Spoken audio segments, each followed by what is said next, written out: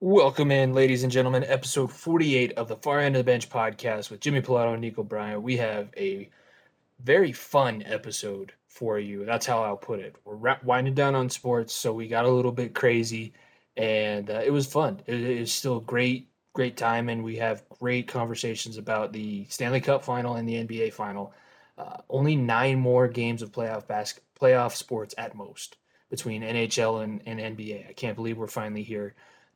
But with that, before we get into all this, Nico's got a great center of attention on the NIL stuff. Wow, that's a tongue twister. And we're going to leave that in because our authenticity is what makes us great. Um, but we are at FEOTB Pod, all of our social medias, the Far End of the Bench YouTube channel. Be sure to subscribe there. If you're subscribed, unsubscribe, and resubscribe. Also do that on your podcasting platforms and leave a 5-star rating with a review so we can continue to grow this show. It's been a whole lot of fun for these 48 episodes. It'd be a whole lot more fun to continue to do this and continue to get more recognition and grow this audience that we have. We love you guys. We want to continue to share our sports passion with you. And the best way to do that is to subscribe, follow us, and leave a 5-star rating and review. But with that, Nico, we got Factor Cap coming back this week, and we might be talking about another GOAT. Joey Chestnut? What? The GOAT? You mean the GOAT? The GOAT? The number one GOAT, Joey Chestnut? What? Or not that one? No, probably not that one. We might talk about him, but maybe. probably not that one.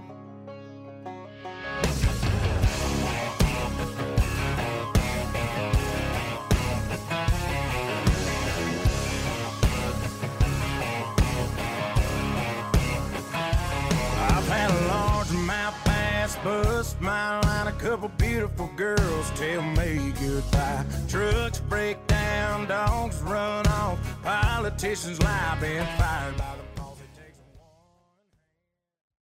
What's going on, Benchers? Man, for this week, for my center attention, it's something that came up very, very recently. July 1st, college athletes were finally able to market themselves. Give them that round of applause because we are in a step in the right direction. Jimmy played college football. I played college football for one season. I played college lacrosse or club lacrosse for one season. I know we both know what it takes to play at a certain level. And to finally see athletes, not only D1, but D2, D3, NAIA, it doesn't matter, whatever collegiate, you can play football, you can do track, it doesn't matter. If you feel the need and you feel like you can promote yourself, you can benefit from it. This is a fantastic, absolutely fantastic opportunity because for years and years, I mean, it was constant athletes just getting the raw end of the stick.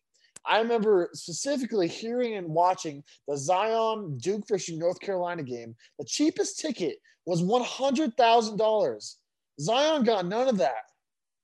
Finally, players like Zion now, or players that are stars, going to be like Zion or Trevor Lawrence in college sports or whatever it may be, get to market themselves and do it their own way and be able to gain some sort of revenue back. I am so happy for it. There's going to be repercussions. I know there is. That's how it always goes. But I am so excited that NCAA finally took a step in the right direction for the athletes. This episode of the Far End of the Bench is presented by the Unhinged Sports Network in partnership with Fanatics.com. I'll continue that round of applause, Nico, because this was a big win. We mentioned it. We talked about it briefly when the NCAA went to the Supreme Court to try and get like a limit placed on how much money can be made with the passing of the NIL. And the Supreme Court ruled in favor of the players, which we were like, wow, first time that's ever happened. Like, ever. Who knows what's like? This is uncharted territory, and it's weird. It's different. It feels different. But I think that there was something that needed to give. And this was the right bridge for everything to go down with the climate. I mean, to be fair, what they're doing with the NIL and how they're able to make money is exactly what you and I are trying to do with this podcast, build their brand up to a point where companies would try and work with themselves. So for the climate and everything that it's in, I think that this honestly was maybe the best way that the NCAA could go about this whole situation, because it was going to come sooner than later. It was getting to the point where it was ridiculous. I mean, it was genius. It was because for years people were like, well, maybe athletes should get stipends. Well, I have news for you. Anyone that knows anything about professional sports, when players come with stipends, there's contracts involved. Contracts mean agents. The NCAA found a way perfectly to let the athletes market themselves. So it's not on them to bring money in. If they want to sell jerseys, if they want to go do an autograph signing, if they want to do whatever, they can happily do that. I think it's. I mean, this you can talk about the Reggie Bush thing. We can get to that here in a minute of how he should get his Heisman Trophy back. But I mean, the one thing that I questioned a little bit about it is the severity, or not the severity, but the level of the endorsements. Because you got to think, okay, if I'm at Alabama and we're a Nike school, I can't go to Under Armour. Because the schools at some point can be like, you can't wear those cleats. You're wearing our cleats. Like that's the next thing. I mean, because college football is different than the pros, because pros, you're paid by the team. The team can tell you, okay, you can wear whatever, and that's how basketball wears their own shoes. That's how football players can wear Nike whatever, or Under Armour or Adidas or whatever, but college players are still going to have to stick with that. So that's where it's going to be interesting to see how that plays out, because it's not like the big companies like Under Armour, Nike, and all these can sponsor like foot contracts, like cleat or shoe contracts. It's going to be more of the marketing side, the more non-athletics, not non-athletic, but the off the field side, the non on the field side, if that makes sense, of endorsements. Yeah, I would almost say, I mean, I need to do a lot more research, and I'm probably going to have to do that research with you, because you're going to have to explain some of the like marketing and everything, all those terms like that.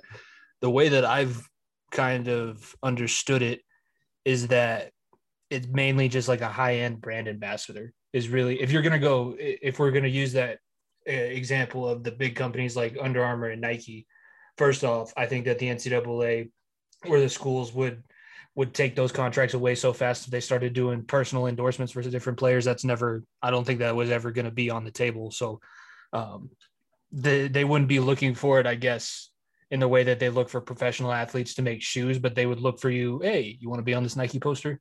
Hey, your school is a Nike school. Do you want to be in this or something like that? Be in a commercial and get paid for it, whatever that's going to be. I don't know. There is that concern, I guess, especially like did you see Dabo Swinney's comments about if they start paying players in college, you might as well go coach in the pros.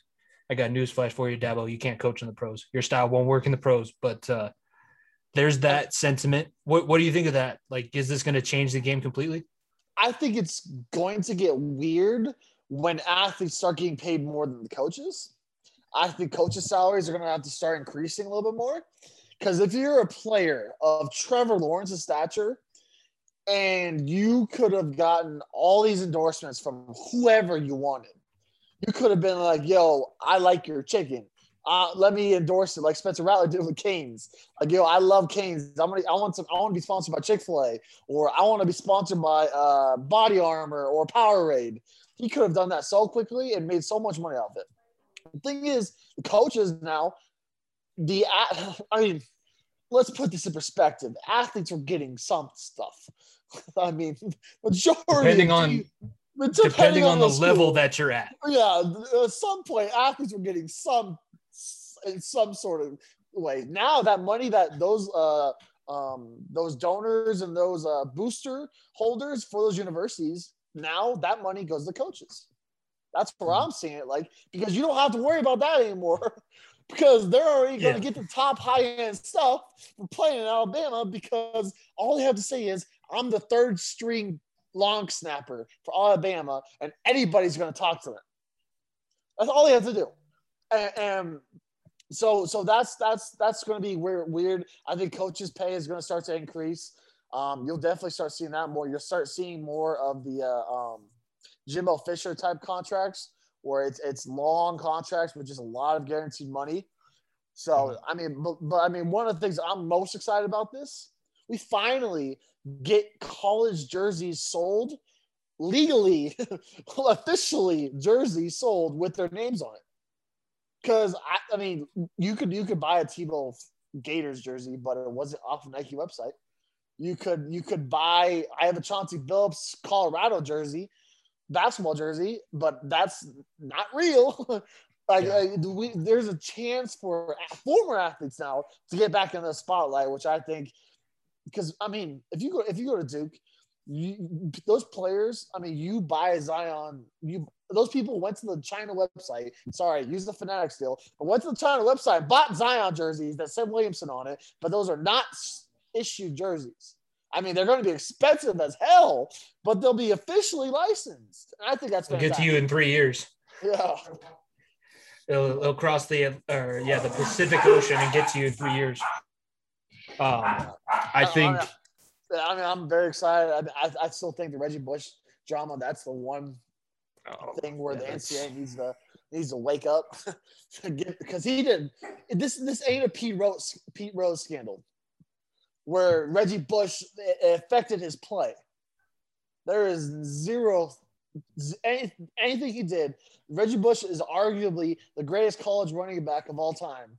And his name is not in the books, not as a Heisman Trophy finalist. He doesn't get to go to the ceremony. He doesn't get to be in those Nissan commercials just because people were butthurt back in 2004, was it? 2005 or whatever it was. Yeah, I think he wanted he would have won the Heisman in 2004. That also, I don't even think he was involved in that. I think people at USC bought his parents a house and just told them, hey, you can come move in here. This is your house now. And he wasn't even – it's not like he was going out there. It wasn't a situation where a guy was going out there and trying to profit off of something or use his name and likeness. Sure, I've heard the stories Arian Foster told when you're playing at the University of Tennessee and your stipend goes to your rent. You got no money. You can't even scrape 2 nickels together to go get a cheeseburger.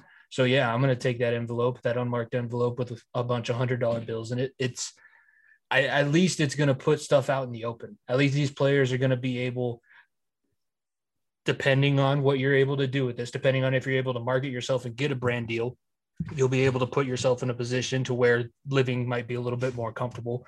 And it's not, I would say that it's probably not going to affect the guys. I played at a Division II college. I don't think that I was going to go out there and get a $20,000 endorsement deal like Bo Nix did.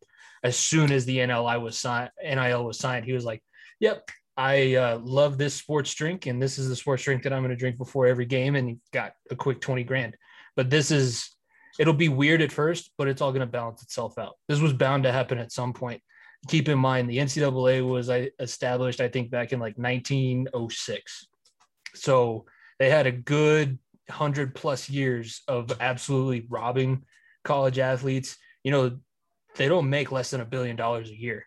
Even with COVID and everything, when everything got shut down, yeah, they missed out on a lot of money for the tournaments.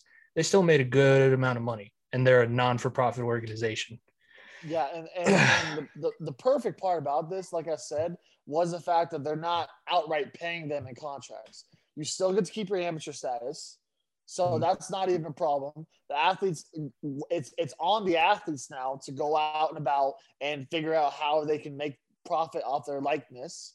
It's not on the schools. It's not on the universities. It's not on the universities. It's not on the NCAA. They're amateurs still, and now it's just on them to make sure that they get some money in their pocket. Yeah, and I think I saw one argument today on Twitter that said it's probably going to affect the one and dones in college basketball. I don't necessarily think. The guys that are still that good are going to go one and done and try and get in the NBA as soon as possible, but this is how we combat our top young high school players going overseas. You're not going to get the RJ Hamptons going to Australia and playing professional basketball over there, the LaMelo Balls. They're going to be over here. They're going to be playing in college, and now they're going to be able to support themselves. I think it could be misused, but I think at first we're going to see a lot of benefits from it. So absolutely. Absolutely. That was a good center of attention, and fitting you get to be the center of attention this week because it's the Nico Bryant episode number 48 of the Far End of the Bench. I can't believe people are still listening. It surprises me every morning when I log into Anchor and people listen. So yeah, episode 48. It's a wild ride. 48. We're near halfway or past halfway to year number 2. So we're almost at 50. We're almost at 53. So we're getting there. We are getting there. And this is a big week for us too because we get to be live and in person for the MLB All-Star Weekend. Another lefty was announced today. We are going to be busy up there in the rooftop on Monday. I'm going to be stopping by, playing against sports, and getting me a terrible ass mitt, and just going to do whatever I can. I'll make sure I have a cap too, so I can do a cap in one hand, glove in the other, just so we can make sure we get as many or get at least one. We're gonna at least get one. I guarantee that. Yeah, get a big softball outfielder's mitt, the thing that goes like 10 inches off of your fingers. You'll be fine. But that being said, we also have playoff sports to get to. Only 9 playoff games at the most are still promised. From what the last month and a half has felt like, that seems insane that we're already here. But do you want to start with the NBA or do you want to start with the NHL? Because we are recording this after game 1 of the NBA Finals. So, yes, we are still grinding that hard for you guys. Stanley Cup Final NBA. Yeah, let's start with the NHL because I think there's a good chance that this series is over by the time we record next. Well, it would be nice, scheduling wise, it would be nice for me if the season did end because then I can have my last episode or 2 for Chirping come out for the season and kind of put that on the shelf. But going to the Stanley Cup Final, let's start because we talked about game 1 the last time. Tampa now leads the series 3-1. Montreal won Monday night in overtime. 3-1. I'll say when we get to game 5, I'll talk about it. But I was very impressed. I watched that game from start to finish. It was one of the first ones since the Avs got eliminated that I did that with. But Tampa Bay, it's funny because they are still benefiting from that long-term injured reserve list. But I was listening to Spit and Chicklets this morning, and they brought up a good point. You know who the first team that actually spoke out about the stupidity of that rule was? Montreal, wasn't it? The Tampa Bay Lightning, because the Chicago Blackhawks did this with Patrick Kane when they were in the middle of their cup runs. And there was one season where Patrick Kane missed like 50% of the regular season because I think that's what the normal long-term injury reserve is. And he came back and the Blackhawks went on to win the Stanley Cup, I think beating the Tampa Bay Lightning that year. So obviously Tampa's been, they're familiar with this rule, but, they're good. I'm nervous though. 3-1 lead, Montreal winning in overtime, and it was a closeout situation. We know how good Vasilevsky's been in closeout situations. It was just a strange feeling last night, but games 1 through 3 were pretty one-sided. I'll give you that. Man, it was so nice of Tampa Bay. What a great group of guys, man. So nice of them to have a gentleman's sweep. This is not going past 5. Bucket market. You're putting that's your Charles Barkley lock of the week? Yeah, I guarantee. This is not going past 5. It was Tampa Bay. First of all, everything they couldn't get their family into the game, or into the country. The fans. I mean, this is as weird because it's in Canada. It's in the United States. This is so much better for Tampa Bay. Why the hell would you want to be in Canada celebrating the Stanley Cup when there's no one around you? You can't go partying and you have no family or friends around? Hell no. Tampa Bay, quote unquote, through that game, they were so kind to let Montreal get a little glimpse of hope. I'm telling you right now, Montreal, hell of a run. This is the I will have a baseball reference here. Oh, I know. Never thought this would happen. This is the Colorado Rockies of 2007. Montreal has no right being here. They lucky they got one game. The Rockies could have got one game in 2007. The Lightning were just very, very nice to Montreal, and Boston wasn't very nice to us. And they let them get one game, and they're going to kick the shit out of them in Game 5 because Carey Price is doing everything possible to keep this team in the game, but the inexperience up front for Montreal is just hurting them. It just is. Caulfield is a fucking animal. The dude is unreal, but he's a first-year guy. This is his first lick of hockey, professional hockey, not even like postseason hockey, professional hockey. The dude came in Series 1 and started doing this. Mm-hmm. Montreal has an opportunity to be good for a few more years. I hope to God they get rid of this stupid ass divisional crap But I mean, Montreal, good for you. You played well, but you had a good run. So you're telling me that Hats off to you. You had a good run. It's over in 5. you're telling me that McDonough wasn't. If they somehow come back in 7, I will be very, very surprised.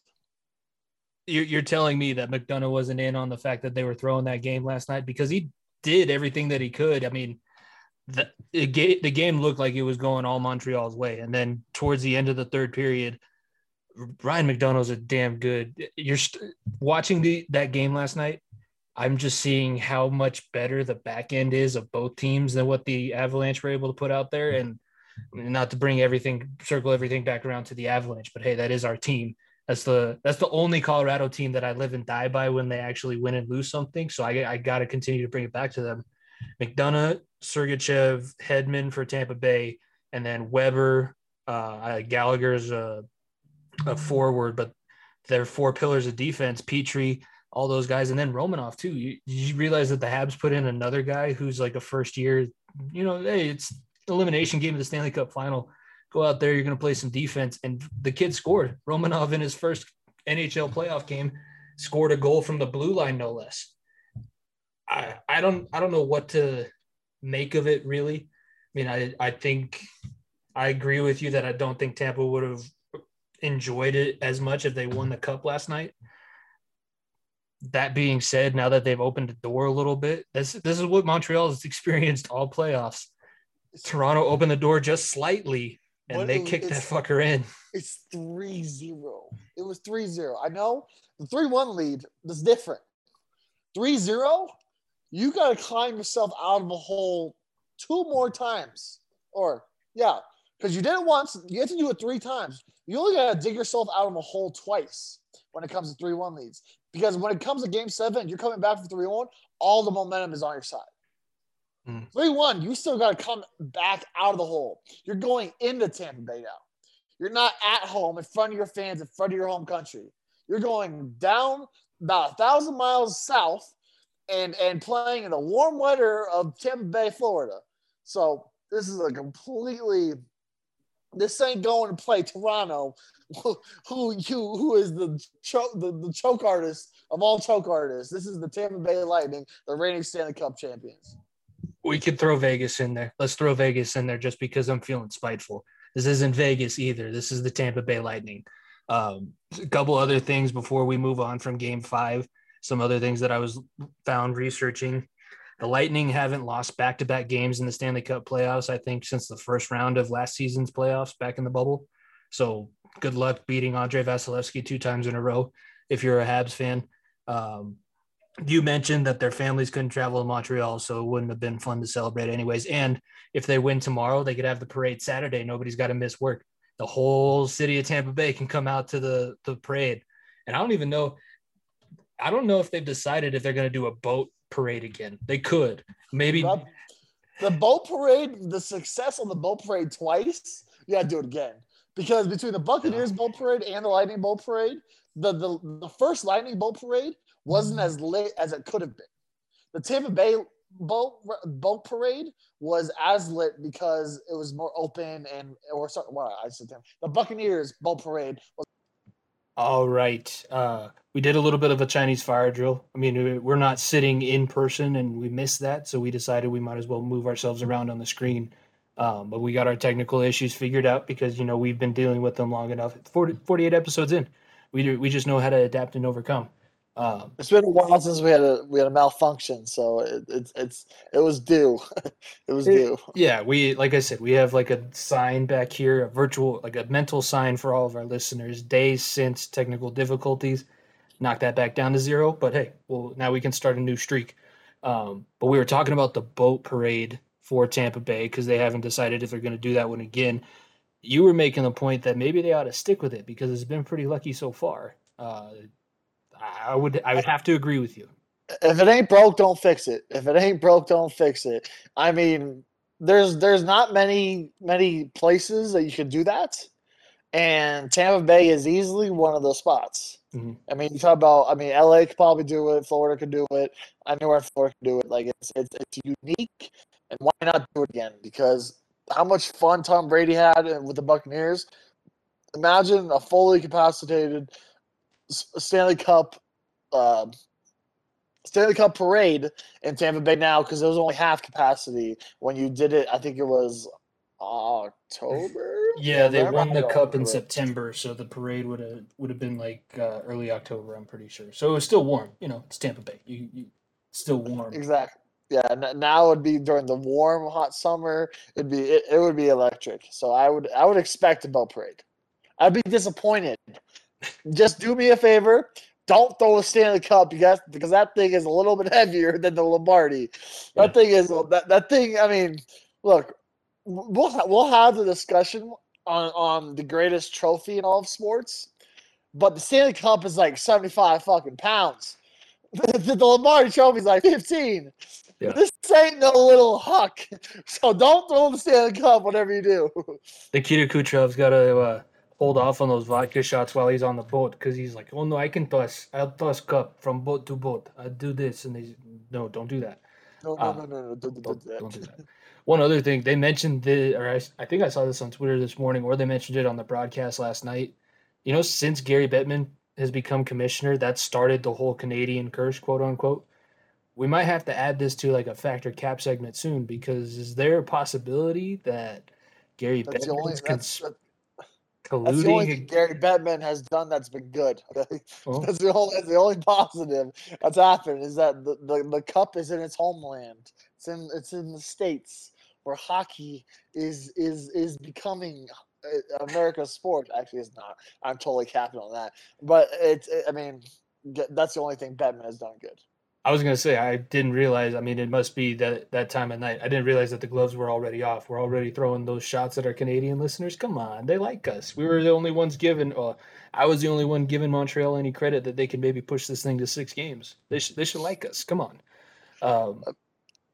You're the only one that still believes that can go 6 games.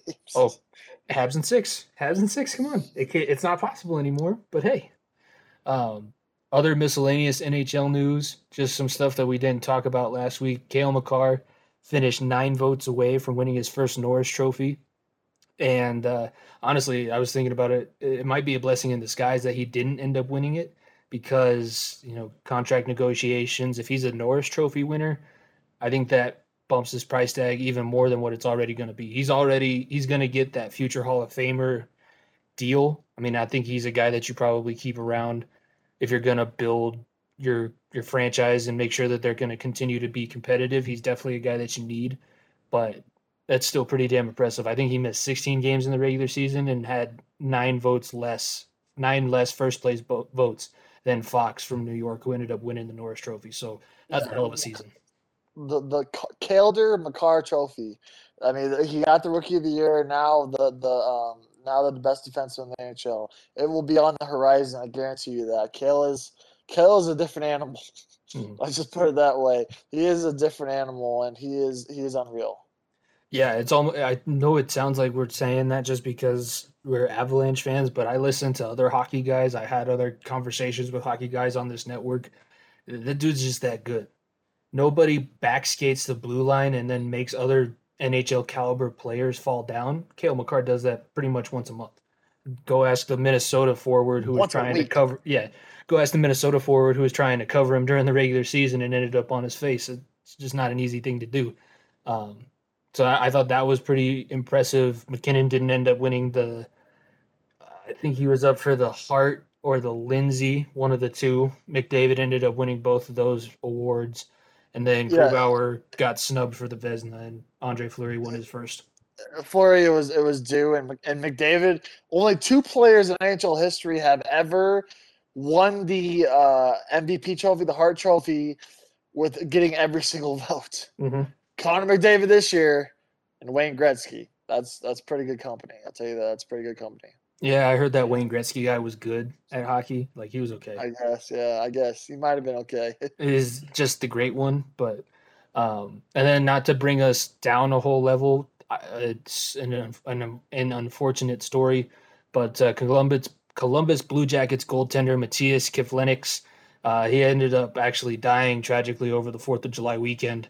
He was hanging out with his friends, and there was an errant firework and accidentally hit him in the chest when he was sitting in the hot tub. And he unfortunately succumbed to his injury. So that's kind of a somber story over what's been.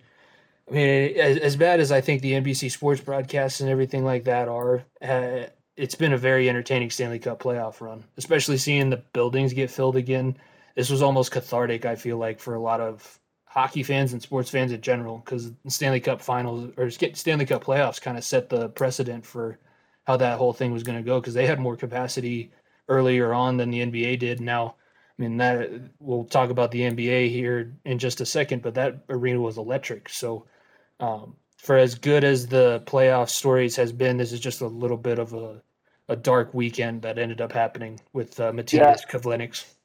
Yeah, I mean, 4th of July weekend, you just got to be safe.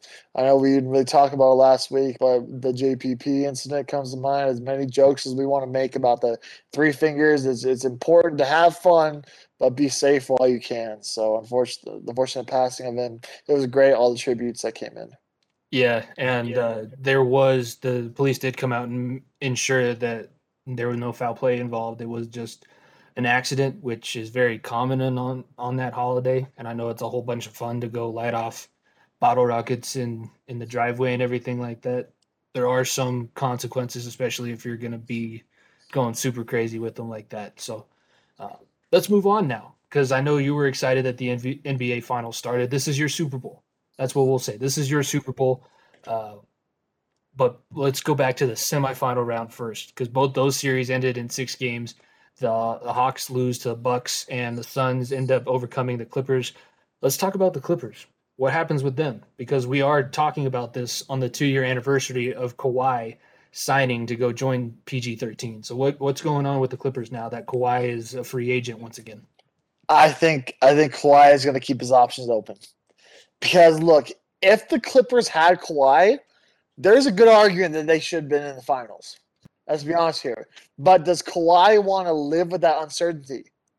Or does he want to go to the other LA team that he was supposed to go to in the first place and go play for Lakers? Or go in Miami, go play with Bam and Jimmy with a decent program that you played in the finals before, that is a great culture, obviously, or go build another super team somewhere else. Because are we forgetting that Damian Lillard wants out? Or, I mean, maybe he does, maybe he doesn't. Kawhi and Damian Lillard pairing, if the Knicks I talk about the Knicks because the Knicks have the cap to do this. The Knicks wanted to pull off a trade for Damian Lillard. Who's to say, okay, Dame and Kawhi meet up this summer and be like, let's go play in New York together? I mean, that's crazy, but the Knicks have the young pieces that they can send to Portland's way.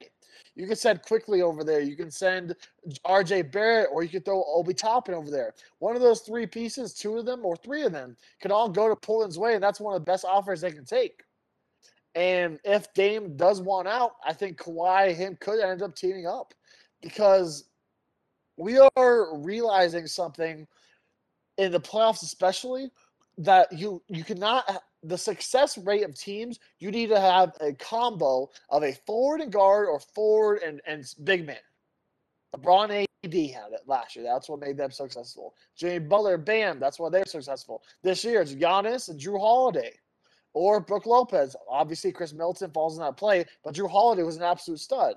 Talk about, obviously, the Suns, Devin Booker, DeAndre Ayton, Chris Paul, guard in that position as well. You need to have a solid guard, and I'm going to tell you right now, Reggie Jackson, as great as he was, I don't know if Reggie Jackson can do that on a consistent basis. I love what he did. The guy, like I said, we were talking about last week, the dude was unbelievable. He came from Fort Collins. I mean, it's an incredible story for him. He played well. It's a heartfelt thing, but if you're Kawhi Leonard and you see an opportunity where you could have Julius Randle as your big man and you have a point guard, Damian Lillard, that's a top 2 team in the East, maybe 3. Like at least 3 or 4. That's a home team in the East, no doubt about it. New York already hosted a playoff series this year. And if that scenario comes up, I think Kawhi jumps at that, because we talked about last week, Paul George is a Batman, and he cannot he plays well when he's by himself, but when you put him on the floor as the second guy, he doesn't know how to play as the second guy. That's the scenario because he knows how to play like a Batman, but Kawhi Leonard can take over series. Paul George can win you ball games. Kawhi Leonard can win you playoff series. So I don't know. Maybe the Clippers need to try to scenario where they can sign and trade Kawhi somewhere and try to get a guard back for PG, maybe a Russell Westbrook of sorts, because PG and Russ had that success in OKC together, and that's when PG was at his best. He was a top 3 MVP candidate. Mm-hmm. So I could see a scenario where that happens. Kawhi scenario, it was just weird that he was injured and he wasn't on the bench. That never happens in the NBA. If you're injured and you're in the NBA, you're either watching the game out in the back or you're on the bench. You don't ever see a guy sitting in the stands. Even though he's with his family, you don't see a guy in the stands. That's just plain and simple. Did he sit on? He sat on the bench when he did this whole injured thing in San Antonio too, right? He was down on the bench with the guys. Because it was Greg Popovich. Yeah. And Greg Popovich was not going to let that stand. Because that's uncertainty with the organization. Mm-hmm. Because where is the leadership of saying you either are going to be on the bench with your team or you're going to be sitting in the back? You don't go sit up there with the fans. Because there was rumors that he's not happy with the medical staff.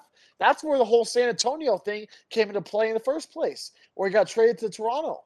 Mm-hmm. He was not happy with the San Antonio training staff because he felt as though that he was healthy. Well, here we are again, and Kawhi's a free agent. So, in the Clippers, their championship window is almost all the way shut. Let's put it that way. Yeah.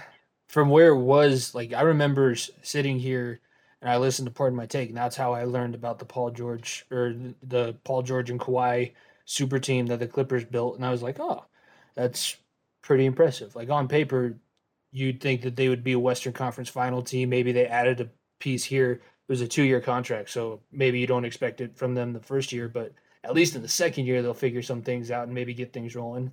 Ended up in the conference final, but I'd say in more of a fluky fashion than anything. But Steve Ballmer's, I would not want to play for Steve Ballmer's organization. I love the energy. I love the focus. Dude is not in the right job, or he's not doing the job the right way. NBA governors don't do what that guy does. He is a super fan. That is Jack Nicklaus for the Lakers. That is Spike Lee to the Knicks. That is not the owner.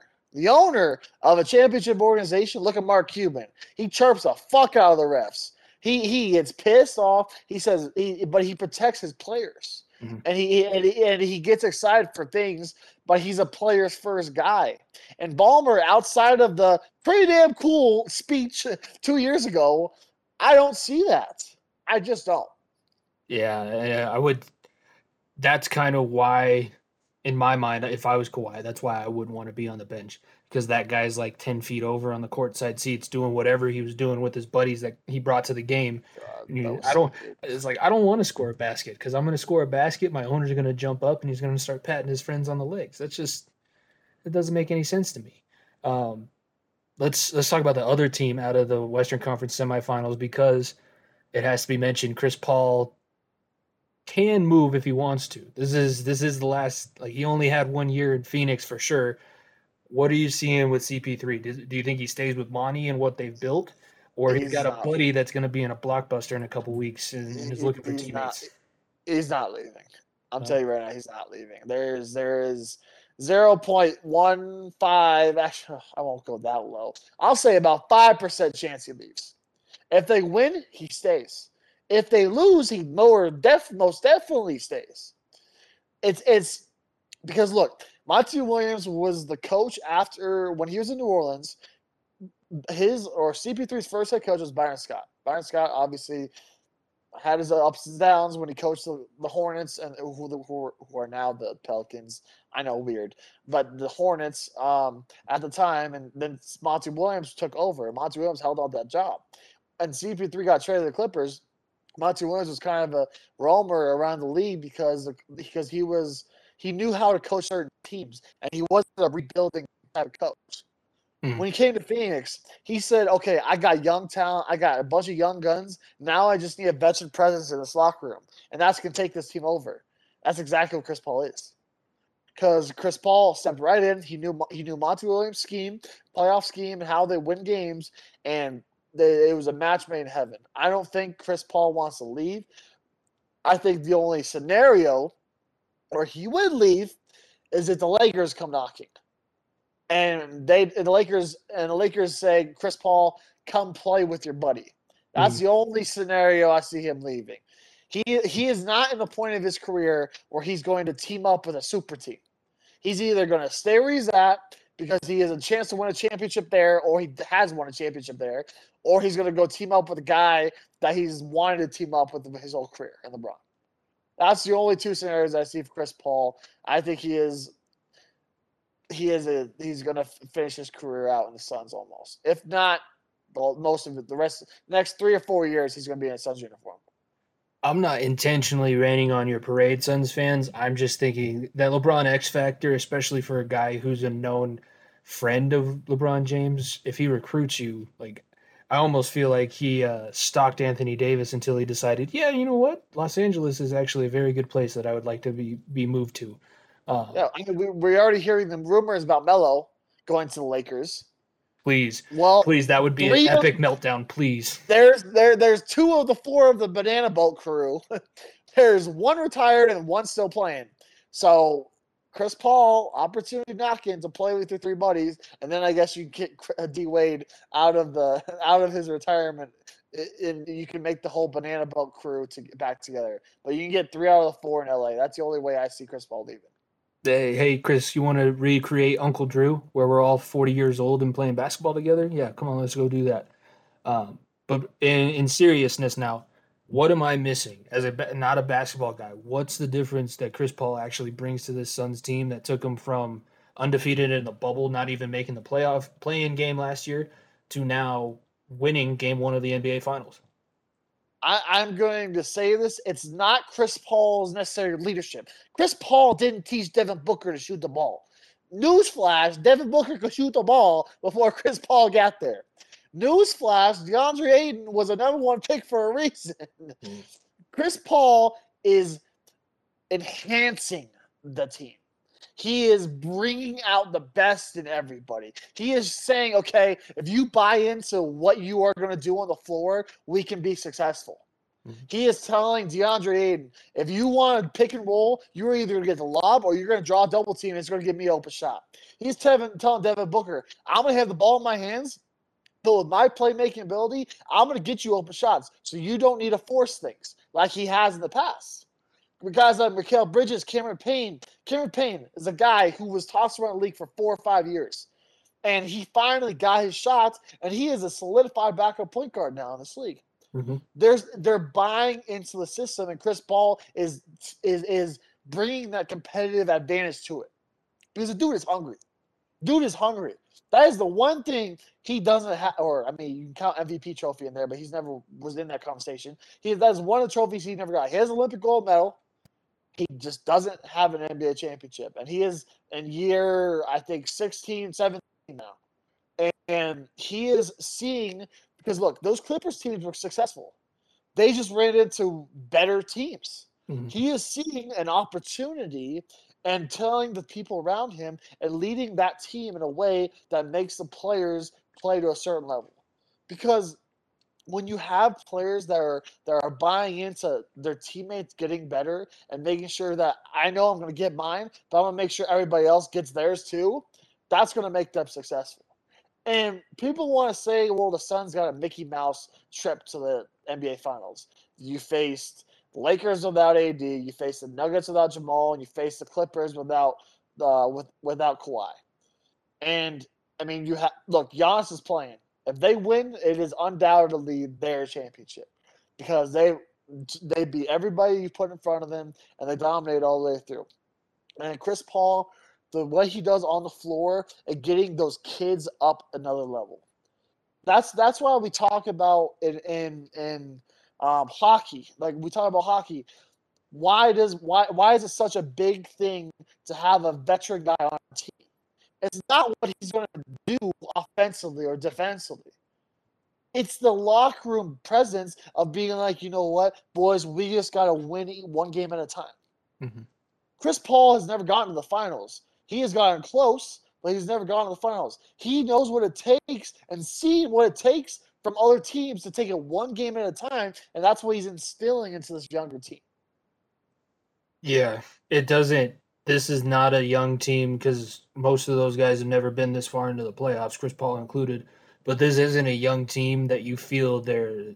I watched a good portion of the game tonight. I didn't never feel like the Suns were pressing. In fact, I think they relaxed, and in that third quarter, they opened up an 18-point lead on Milwaukee. They're the anomaly because they shouldn't be as calm as they are, but yet you look at the matchup, and they're not the ones pressed for doing anything. The pressure is totally on Milwaukee's side, and I think as a Suns fan, and I know a lot of our listeners are Suns fans based on where you went to college and where I have a couple buddies that live now, this would be one of the more, I would say you're still nervous because you want your team to win, but this is one of the easier NBA finals that you could have ever hoped for. You're not going against LeBron. You're not going against Steph and the Golden State Warriors. You're not going against KD, Kyrie, and the super team they built up in Brooklyn. You're going against basically a very comparable team to you, but also a team that doesn't have that same kind of experience. But before we talk about the Bucks, let's talk about those Atlanta Hawks. What are you feeling as an Atlanta Hawks fan after the season that they had? Because this was gravy, right? Where they ended up was gravy. They shouldn't have been there. If you were a Hawks fan, you are sitting exactly like I am right now with my Nuggets. You outperformed what you should have done. Everyone thought you were going to lose in the first round to the Knicks, and then you surprise the Knicks, and then you take down the mighty Philadelphia 76ers, and it just wasn't your time yet. It just wasn't. The Hawks have some question marks now because what you do with John Collins, they have young pieces that are going to be absolute animals. Cam Reddish, oh my word. Trae Young did not have a game 5 or game 6, was it? He did not have it all. Cam Reddish put up 20 points, dude. But this dude is a second-year guy. He was the next guy after Zion at Duke. Everyone was like, Cam Reddish is going to be this dude. He's going to be an animal. He is going to be this guy that everybody's going to keep their eyes on. And he finally blossomed into something. And the dude is going to be special. Atlanta's got a great core. Talk about I'm gonna compare this to the Nuggets because I can. Trae Young was Jamal Murray last year in the bubble. Cam Reddish, Michael Porter Jr. Jokic is far and away better than Capella, but you have a big man in Capella that can shut down the middle, and John Collins. So it's very, very similar trajectories, Atlanta and Denver. Now you just got to get those young guys back the experience now. You just got to keep that group together and build upon that. And then when you build upon that, then you become more contenders in the East, and you can win those game 6s like you did. Trae Young was he was hobbling around. You could tell he was not himself. He was not feeling himself, and it's unfortunate that these playoffs have had so many injuries, but the Hawks' future is very, very bright. And kudos to them. They locked up Nate McMillan. Nate McMillan did an incredible job after taking over for that Hawks team because he was the interim coach. He was the interim coach. They fired their head coach after the second week of the season. And he steps in and turns this whole season around, and gets us to the Eastern Conference Finals. He is the perfect coach for that team, and they have a very, very bright future. What's that piece that they're missing? What are they going to have to go out this summer and get to push them to that next level? Or do you think maybe it takes a couple years for them to actually get to that next level? I'm going to say it's very similar to what Michael Porter Jr. Get Cam Reddish to that next level. Get Cam Reddish into that star that he can be, and then move John Collins into a position where he can be that Jeremy Grant type player, where he can guard 1 through 5.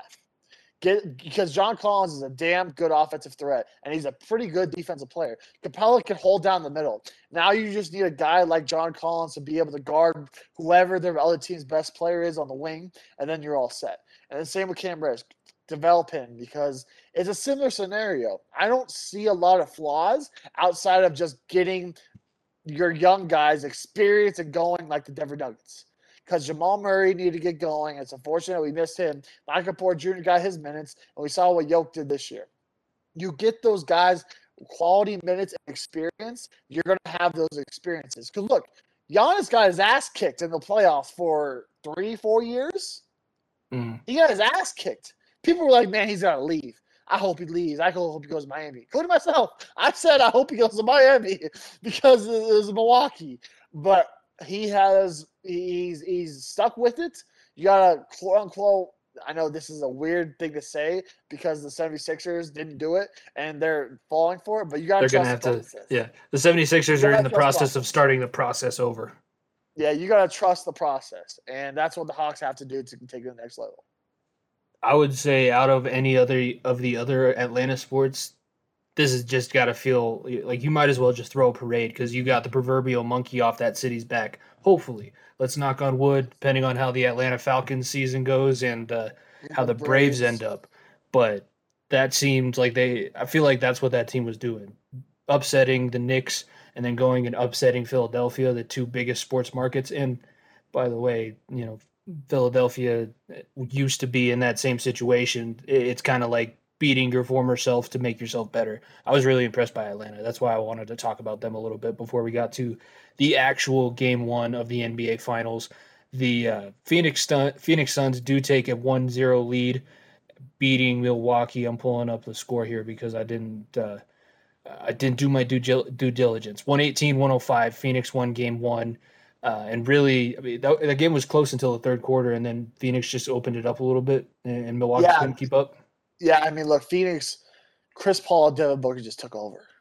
They said, okay, we're there ain't a soul over there that can guard us, both of us, because Jrue Holiday's a damn good defender.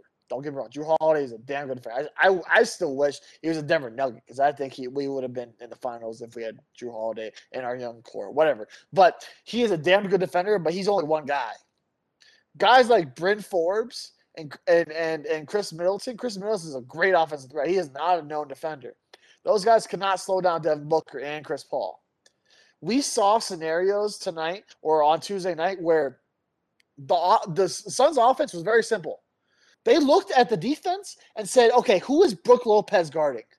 Who is Bryn Forbes guarding? And whoever that guy was, they sent that guy on a pick and made them switch. And they said, Devin Booker, Chris Paul, go cook Brook Lopez. And they did. They cooked him all night.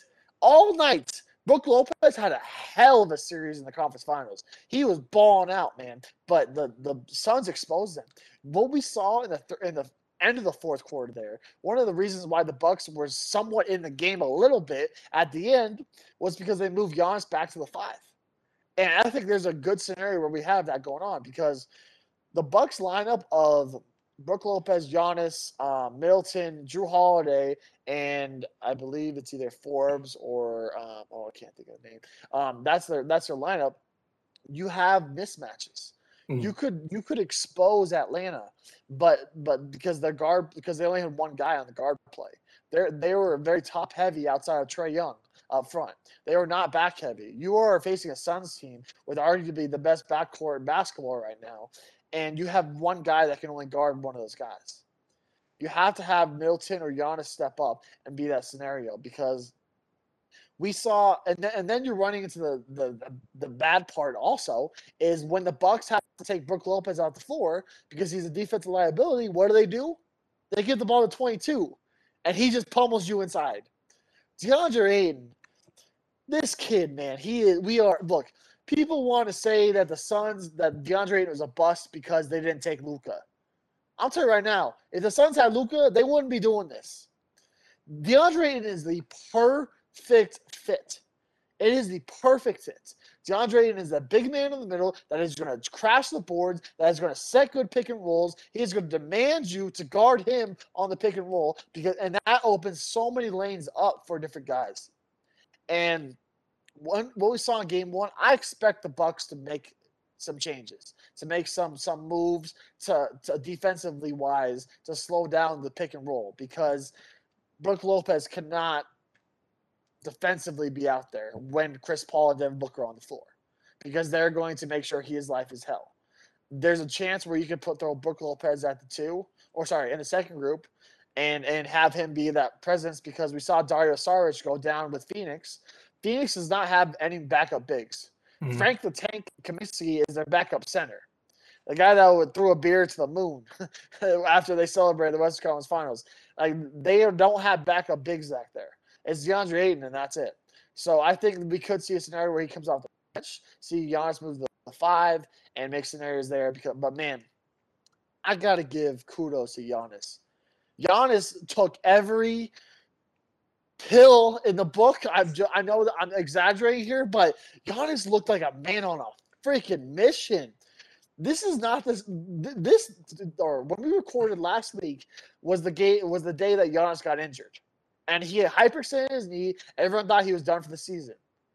We're game 1, and Giannis is flying around, and I mean flying around. He is up and down, and the dude looks like it's literally the Kevin Nash meme where he's in a cast, he tucks the blanket and stands right back up, and he's fine.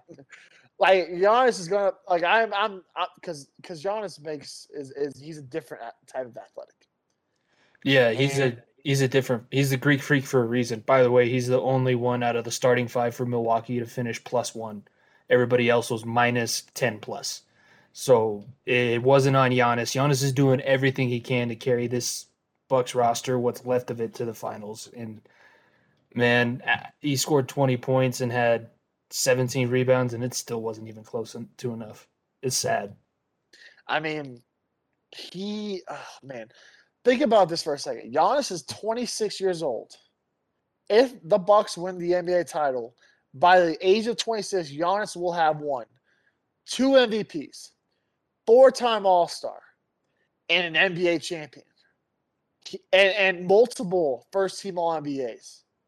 He will have won nearly every single trophy humanly possible. He's won Defensive Player of the Year too. Excuse me, sorry. He's won Defensive Player of the Year, and he'll have won almost every single trophy by the age of 26.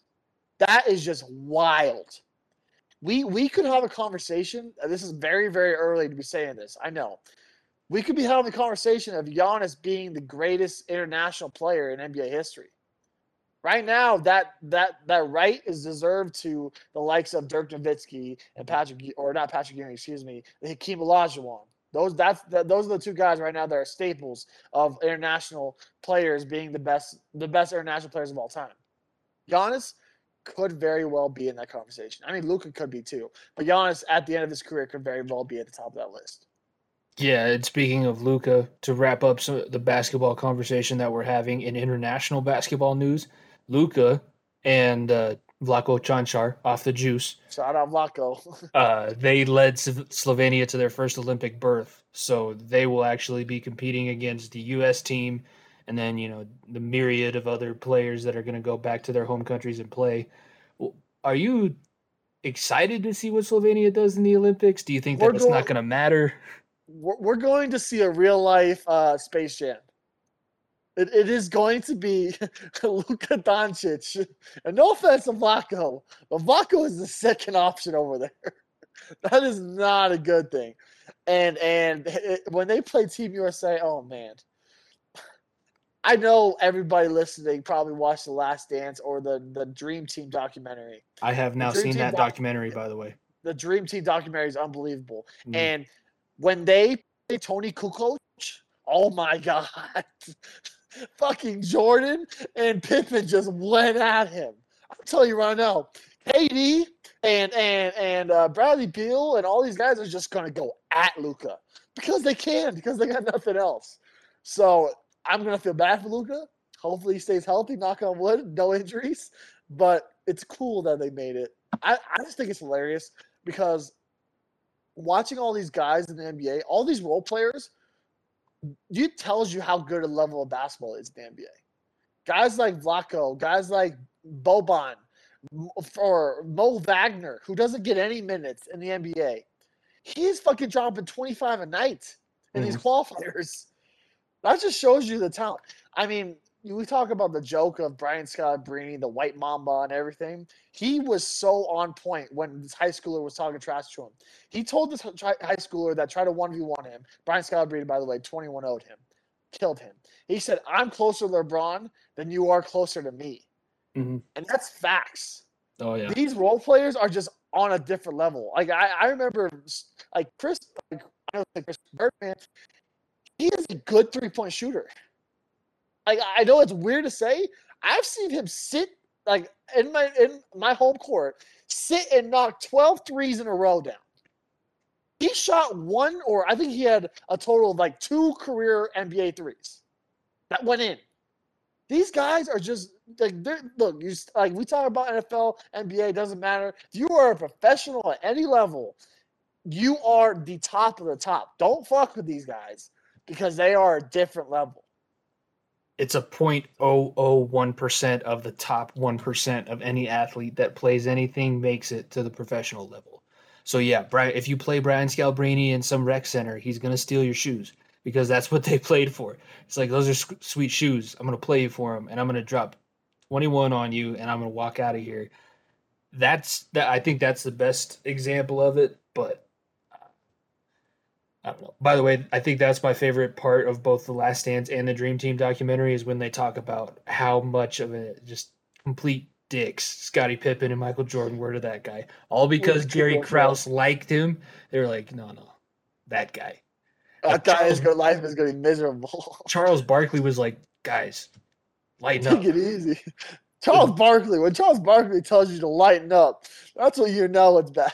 Yeah, the guy who elbowed an Angolan who was just trying to say good game was like, you know what? Be nice to Tony Kukoc. Tony Kukoc doesn't deserve it. He did nothing wrong. The poor guy did nothing wrong.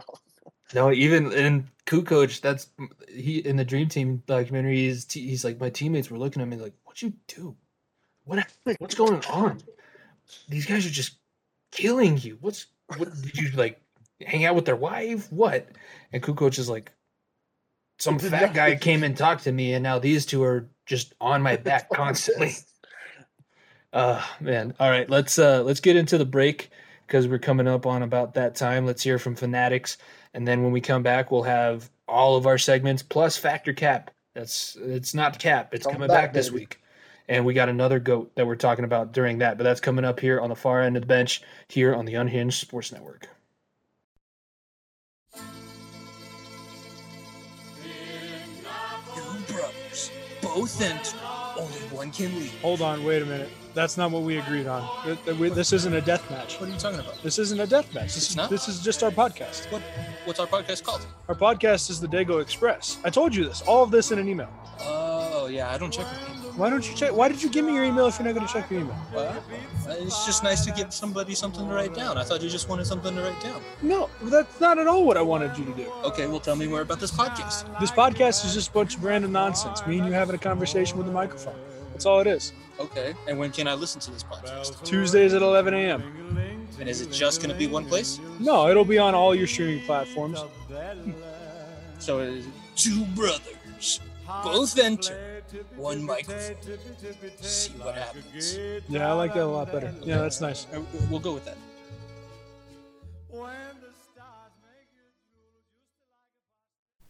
Benchwarmers of the Unhinged Sports Network, we have business to tend to. We are still partnered with Fanatics, the home for any kind of sports merchandise that you can think of. And Nico, tell the people what they can find if they go to the Fanatics app in our bio at FEOTBpod. We got so much stuff you can get off Fanatics right now. NBA playoffs are about to start. NHL playoffs are starting as well. Both teams, you can get any of your gear from Fanatics. Go get your jersey of your favorite team. If your team wins a cup, go get your Fanatics gear. Go get the championship gear on Fanatics. Excuse me. We have baseball starting up as well. Our Rockies aren't the best, but you know what? There's All-Star Game gear on Fanatics. So if you're in the Colorado area, you want to go get some All-Star Game gear, go to the Fanatics, our Fanatics shop. And as well, man, the NFL draft just started. I know Jimmy's got his Joe Burrow jersey. Why don't you go get a Jamar Chase one now? Those icy whites, or go get yourself a Trevor Lawrence jersey, Justin Fields, or even if you're a Bronco fan, get you a Patrick Surtain number 2. Yeah, there's a lot of great stuff. If you're a sports fan and you're not getting merchandise from Fanatics, I don't know what you're waiting for at this point. It's the best place to get all geared up, anything that you could want, any sport, any team, and it helps out the Unhinged Sports Network as well.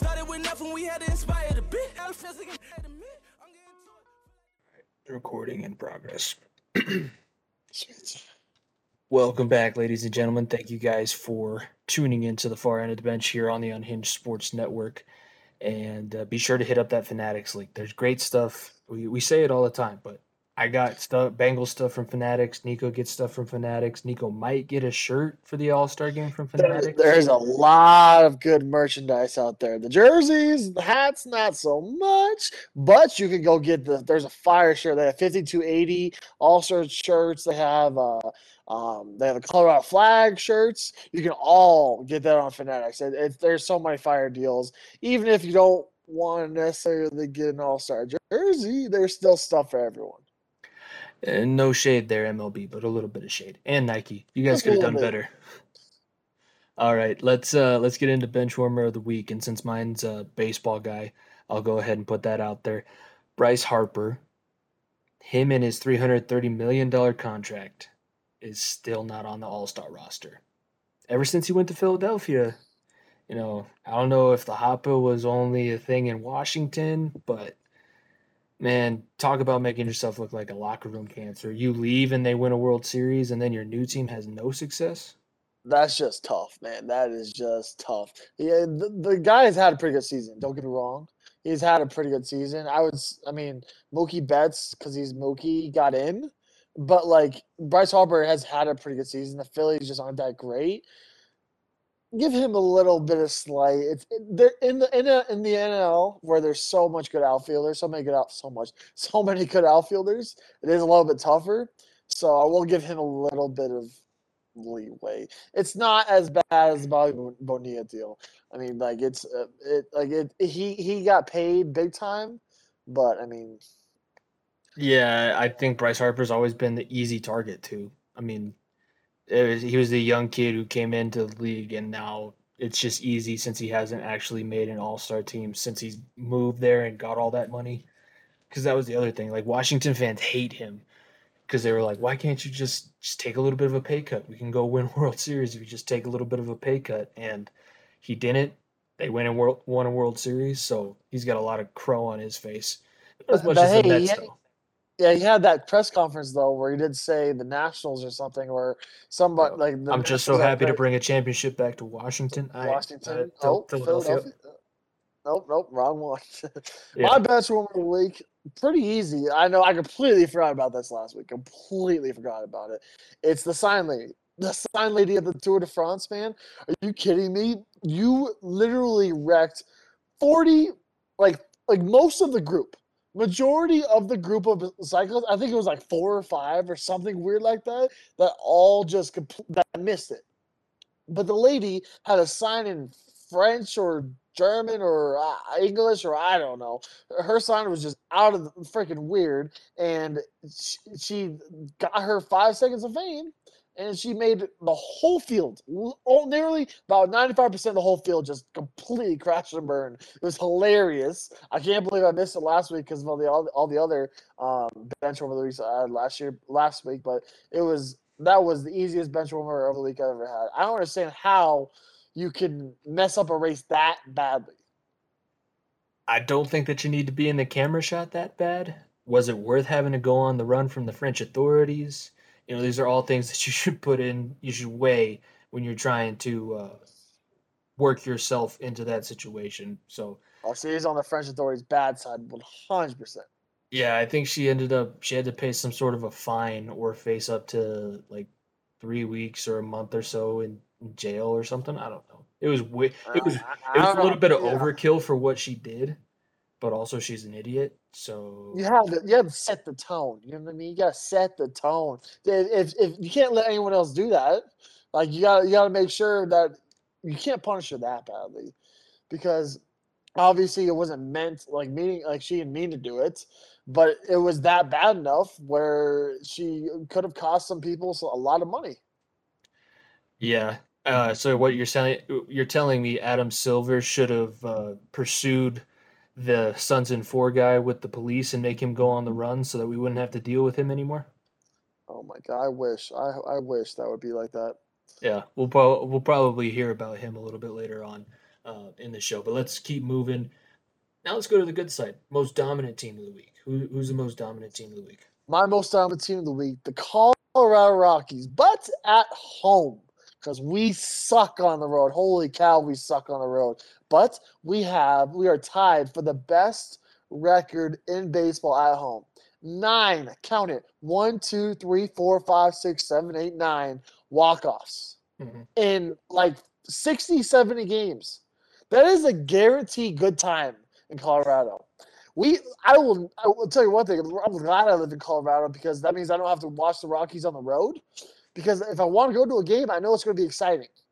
Coors Field is not just the 4th of July. Coors Field is having fireworks every single night. But when the Rockies decide to jump on that plane and go to a different city, they decide they're going to suck again. The Rockies, we took 2 out of 3 for the Cardinals, which felt really good, beating Nolan at home. Herman almost threw a no-hitter. Herman got announced to the All-Star game. It couldn't have been a more perfect weekend, and now the Rockies are on the road until the All-Star break again. So that kind of sucks. That means we're gonna lose some more games here before the All-Star break and dig ourselves in an even deeper hole. But man, it's the Rockies at home. It's going to baseball games during the summer in the Mile High City is fun again, to a point. To a point. If they could figure out how to do some of these walk-offs on the road, it would be a Rocktober situation 2.0 happening. They're that close, though. I don't know if we can rally off 20 wins. This team is not that good enough. I mean, look, we're a lot better than people thought, including myself. I thought this team was going to be so much worse, but they're outperforming their very, very low expectations already. I expected nothing and got nothing except just a little bit. I believe if they were just 500 on the road, let's see here. So we'd be a wild card team. We'd be in the top of, or we'd be in the race for the NL West. Yeah. Right now it's San Francisco, LA, and San Diego. They're all like 3 or 4 games apart from one another. The Rockies are 14 and a half back. If we somehow could at least get like half of the wins on the road that we have, we'd be in contention. And we wouldn't have to we probably should still have to trade Trevor, but we'd be in conversation. Maybe he stays, or maybe we can figure something out. It's just I don't know if we're tanking or we're winning or I mean, all I know is every single game I throw on, it's entertaining. Yeah, if we were able to double the amount of wins on the road that we have, we'd be like 8 games back out of the division. Oh my God, that's the closest we've been. Yeah, that's where this team is at right now. My most dominant team of the week, it's the Tampa Bay Lightning. It's because they've scored 16 goals against Carey Price. That's unheard of in these playoffs. Unheard of. In the playoffs especially, yeah. And you can give them shit for the Kucherov situation and the long-term injured reserve. It's a rule. They took advantage of it. I will say that they were the first team to actually speak out about the rule being in place. And Gary Bettman was like, no, shut up. The Blackhawks are about to win 3 Stanley Cups in 5 years. We're going to keep this. And now the Lightning, I mean, who's to say that maybe they don't go for round 3? They had 2 trips with the Cup. Why not go for round 3 and put some more people? Who else is injured? Who could use a 8-month vacation? Gary Bettman is salvering at the bits because of Tampa Bay is going to win a cup. The last thing he wanted was Montreal winning the cup. He did not want those Canadians. He wanted to keep it in the States, which is one of the only good things he's done because he's part of that Canadian curse. But man, the Tampa Bay, good for them. It's over in 5. Let's put it that way. It's over in 5. Yeah, it'll be over in 5. Unfortunately, hey. I said 6. I'll take 5. You guys gave me a pretty entertaining game 4, so I'll be happy with that. Let's move on to now what's brewing, presented by the High Alpine Brewing Company. Follow them at High Alpine Brew. I'll kick this one off because it ain't pretty. Trevor Bauer, poster boy of the Stickum, Sir Stickum, I guess if you want to call him that, is on paid administrative leave per the MLB. This is a pretty weird circumstance. It normally doesn't happen, but allegations came out at the end of last week as to one of Bauer's former sexual partners said that he did some pretty unsavory things to her. The most detailed I'll get is punching and choking when that was not consented to. There's some other things that he did that would really just, you know, if you want to look it up yourself, go look it up yourself. I'm not going to sit here and waste everybody's. It's late enough as it is as we're recording this. I'm not going to bring that mood down even farther, but I'm going to give the justice system the opportunity to try and explain to me what happened. But if what happened, if what he's being alleged for, if that's true, the dude should be in prison for a long time. Yeah, he no pun intended, put himself in a sticky situation. To bring light on the subject, he's in a very sticky situation. Thank you for bringing light there, because there's not that much light there. Yeah, for my what's brewing, it's baseball also. The home run derby participants, we have 6 out of the 8 confirmed as we're recording this. Right now, we have obviously the hometown guy, Trevor Story. We have the Showtime, Shohei Ohtani, who's going to be hitting home run balls over I-25 because the dude hits bombs. I mean, the dude hit a ball through a freaking dome in Japan like 2 or 3 years ago, straight up in the air through the dome. Like unreal. And then on top of that, Matt Olson, another lefty bat. We're going to be catching some of those hopefully, more than likely probably catching his home run balls because Otani's going to go for our head out of the stadium. Matt Olson, Salvador Perez, the Kansas City Royals catcher, who won the World Series, I believe, in like 2015, maybe? 2015, 14? Yeah. 15, yeah, 2015. Because then the Cubs were 2016. 16, yep. And then Pete Alonso, the reigning, defending home run derby champion. We all remember the show he put on 2 years ago. That dude's got a bat and a half. And then probably the best story in all of baseball, Trey Mancini, the guy who overcame cancer, who's been playing at an all-star type level. Unfortunately, didn't get the all-star nod, but he is going to be the fan favorite no matter what behind Story and Ohtani. I'm going to be rooting for Trey Mancini because the dude can rake, and he is going to be hitting bombs. So those are the 6 out of the 8 confirmed. Obviously, no Vlad Jr., which was sad, and the no Tatis, which is also sad because both those dudes hit balls to the moon too. But there's some rumors we could see a number 28, a guy who wore number 28 back hitting some bombs at his former fields. I don't know how. What could you mean, Nico? I don't know. Maybe a guy that we sent $50 million with him to somewhere. Maybe, I don't know. The other ones that are rumored were Rhys Hoskins, and a few other guys. Like those are the most notable ones. I'm not sure what they're gonna do with the last 2 spots, but all I know is give me another left-handed bat so that I can hit some bombs up there with us in the oh my god, what's it called? The rooftop. Rooftop. There it is. Oh my gosh, I can't think. I almost messed that up with the rock pile. The rooftop. I got these for you guys too. They came in the mail because whatever ticket deal we bought, they sent our programs in the mail. But we are going to be there. Just in case you haven't heard, we're going to be there. We're Sunday, Monday, and Tuesday. Sunday, Monday, and Tuesday. We're taking up residency in Coors Field this weekend. That's how we'll put that. Let's go to Off the Hinges, presented by the Unhinged Sports Network. What do you got for Off the Hinges this week? Get this guy off my screen. Please, Milwaukee. Whatever you do, don't get swept. I'm begging you, win one game. I don't want to hear, I don't want to see from the Suns and 4 guy ever again. The dude is buying and selling autographs. This has got to be the biggest clout chaser I've ever seen. And the NBA let this happen.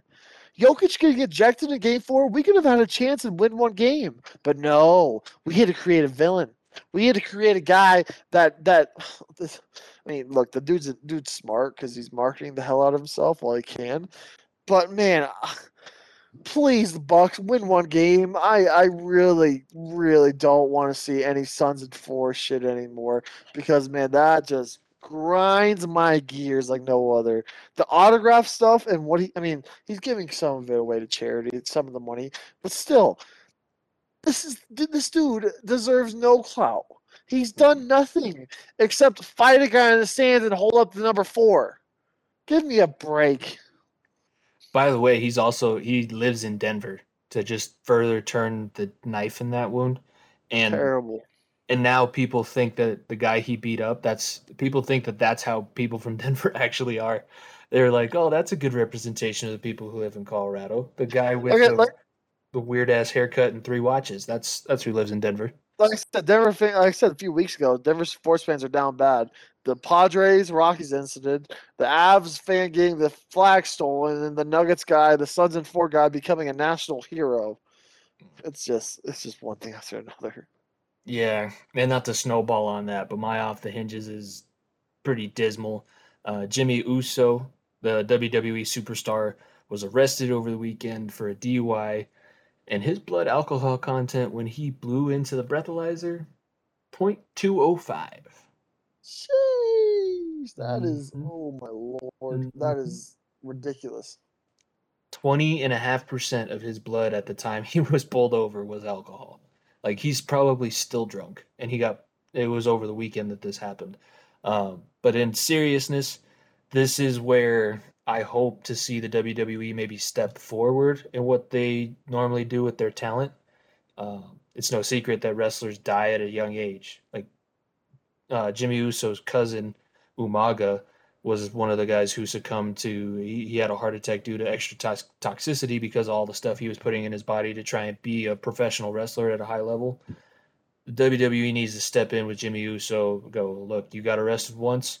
We're not going to release you, but you're going to go to rehab. You're going to get clean because at this point, he's a danger to himself and others because 1 time, I can see that being a mistake. 2 times, I'm nervous to see what you're going to do if I don't do something drastic. Like, I don't want to see what the 3rd strike's going to be.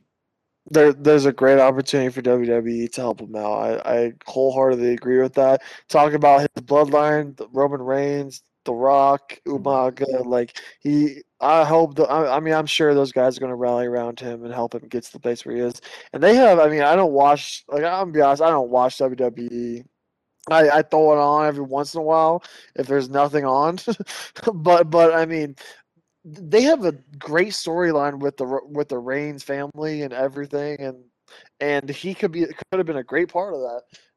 But hopefully he gets the help he needs so he can get back to doing what he loves. Yeah, and I think if he was able, like, if he does go and get clean, they could add him right back. I'm sure. I mean, I don't know how Reigns would want to. I don't know if he'd want to use the situation, but it's content for the WWE storyline. You think you're good enough to be use that.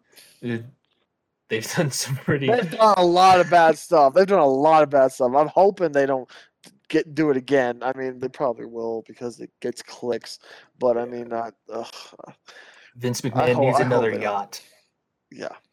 All right, let's. That was Off the Hinges, presented by the Unhinged Sports Network.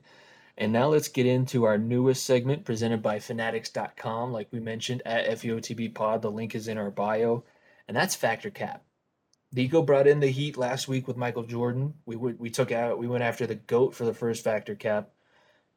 Doesn't tell you our feelings of ourselves. I don't know what does, but I'm going back to a different GOAT this time. And it's Muhammad Ali's Phantom Punch against Sonny Liston, May 25th, 1965. Now, this is a fun one. This is a fun one. Context for this fight, this story, these two fought earlier the year before in 1964. It was when Muhammad Ali was Cassius Clay. He beat him, I think it was a 6-round TKO, and won the belt that Liston had. Before this, Liston was the dude. Liston was the heavyweight champion of the world for a reason. It was his first. Yeah, it was his first loss of his career when he lost to Cassius the first time. So, following year, he goes out and gets a couple belts back. They come back to fight Muhammad Ali, and who is now actually Muhammad Ali at this point. He had adopted the Nation of Islam and changed his name. 104 seconds in, and we have a victory awarded via TKO to a one Muhammad Ali. The only problem is nobody can see the punch that knocked out Sonny Liston. Like, Sonny Liston was known to be a tough guy, and it usually took at least a few big bombs, but it was like the first flurry of punches, and Sonny Liston was left on his face. So the question then became, was Sonny Liston, who had known debts, gambling debts, and everything like that, everybody has their vice, he was in a lot of trouble with the mob, the mafia. Maybe he took a dive to pay off some debts that he couldn't pay? I mean, it's an interesting situation because you're talking about arguably the greatest boxer of all time, Muhammad Ali, and a guy in Sonny Liston who was the best heavyweight boxer of all time before Muhammad Ali came in the picture. And we talk about dives, whether it be Ben Askren and Jake Paul, where it's bad boxing. We're talking about good boxing right now. Good is good. This is high quality boxing. Ben Askren and Jake Paul, shit no. But I mean, it's just interesting because the whole scenario and no one being able to see anything. And look, the mafia was running shit. They were running a lot of things in the 60s, and it doesn't surprise me. It could be a thing, but I'm gonna go with Cap because look, I think Muhammad Ali would never throw a fight. And I think Muhammad Ali still, no matter what he did when he stepped into the ring, he still did whatever he could to win. It didn't matter what the other fighter was doing. If the other fighter decided he was going to lose, that's on him. Muhammad Ali is going to still throw as many punches as possible to let him set the tone. Mm-hmm. So I'm going to go along with Cap because I still think Liston probably took some shots that caused the fall, even though you couldn't see it. Yeah, I'm almost willing to just chalk this one up to bad camera work. Like, if it was today, we probably would have been able to find the punch. There've been a couple of UFC knockouts where you're like, where did he get hit? And then they show the replay and you're like, oh, he got tagged in the liver. He got tagged, yeah. He's gonna go down. Or that one that's still one of my favorite videos to watch, where the guy took the 3-punch combo and then stood there, and then all of a sudden the world started turning. Falls over. I'm also gonna go Cap on this one, and we're gonna put the poll out on our Twitter. So be sure to vote in it. Tell us what you guys think. For as powerful as the Mafia was, and like you said at this time, they were the shit. They were just about to expand out into Nevada and start building this little thing called Las Vegas. So it makes sense that they would be able to do that. But would they do that? Also, why would Sonny Liston be in that heavy with the mob? That doesn't make a whole bunch of sense to me. I know that he was into some bad stuff, but it wasn't like, a normal guy. There wasn't a whole lot of evidence behind him being in the mob and doing all that. That's why it's more leaning towards Cap for me. I think maybe he had some debts. I think similar to what Jordan dealt with. I think maybe he paid some. He had some overdue debts that he had to pay, and maybe that was one of the reasons why he could have quote unquote the phantom punch hit him. Mm-hmm. So I don't know. It's an interesting one. Those are two heaters back to back. We're coming at Muhammad Ali. We're not coming at Muhammad Ali. This is not regarding Muhammad Ali at all. We're coming after Sonny Liston and then Michael Jordan, which is the mob, and Michael Jordan, which is very, very touchy. So we can have some people calling in or knocking on our door here soon, Jimbo. At least we know a good attorney, hey? But they normally don't let things get to the courtroom. So I might have to go shake the family tree and rustle up a cousin somewhere with some ties. But yeah, like I said, let us know. Factor Cap. Did Muhammad Ali, did he hit him with the punch, or did Sonny Liston take a dive because he owed the Mafia money? Now, to wrap things up, because there's just so many things with this episode. Nico's a trooper. I wish I could afford all of the great equipment that would make this not have to happen. But that being said, let's get into Beats of the Week so I can maybe win myself some money to buy some better, just a nicer setup. That might be what I need. Hey, and I've been pretty good on my Beats of the Weeks. I had Italy 3 weeks ago, plus 1,000 to win. They're in the UEFA Europe Championship. They're probably playing England, so maybe not a good chance, but hey, they got a good shot at winning.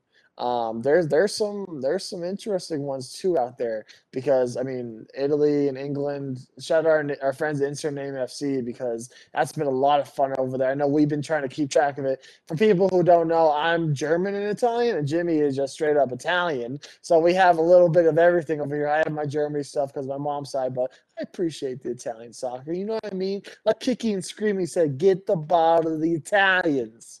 Tonto sono mi italiano. Where are my Italians? Yeah. The best line that I saw, Suns in 4. Oh my god. Plus 800, and then it was I just gave you a spiel. No, I heard Jimmy. you. I heard you. Barstool boosted it to plus 1,000 though. God damn it. I hope, please don't do this to me. I don't want to see this guy's. If they win in 4, he's gonna get on the boat parade somehow, and he'll be on the float in downtown Phoenix, and it's just so painful, man. Oh my god! Like That's why you should bet this so that it's a win-win. If they don't, and you don't have to deal with Suns and 4 guy anymore. If they do, you hit a plus 1,000.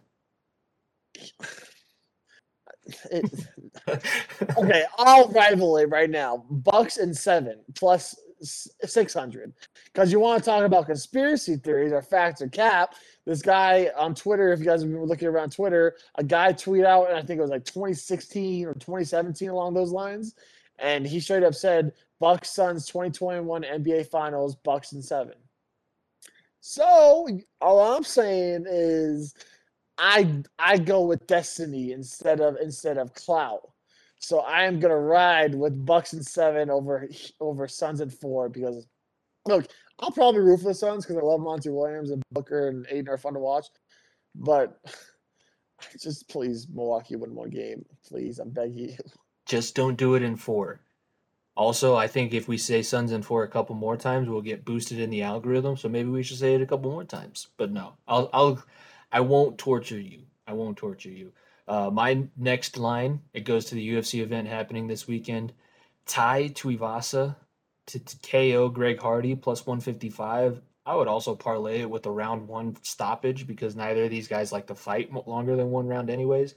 That's plus 300. So together you can get a plus 455. And bonus, you get to see Greg Hardy get knocked out. And if you know anything about Greg Hardy's history, you know why that's important. Oh, 100%. That's, I mean, Tai Tuivasa is a mean dude. That's a good card. That is a good card. I'm gonna stay right along those lines. I'm gonna go with Gilbert Burns, who is the co-main event, is fighting Wonderboy Thompson. He is the underdog, I believe, at like plus 130 or something along those lines. Plus 135. 135. Oh, close. And Gilbert Burns, like, I think he is the next big thing in that division. It's just Usman is a different beast. He is just different, man. And so I'm gonna get. I was very surprised when I heard that he was the underdog there. But yeah, it's gonna be a really good card. Yeah, Sugar Sean's also on the card too. So, but he's a minus 800. So I'd stay the hell away from him. I would have took the line to take Poirier because Conor right now is plus 100. So if you're a big Conor guy, better take those odds before Saturday come along because that's an interesting line. I think Dustin may have his number, but I don't know. Conor's a big time hitter, and usually in trilogy fights or the second time around, because this is technically the second time around because he fought Dustin 5-6 years ago. So fighting a guy second time around, he's usually fought better. So that's an interesting one to look at. Yeah, I don't know if he's gonna beat him this time, but I agree with you. And I look back at all the different rematches Conor's had. Nate Diaz came back, looked a lot better.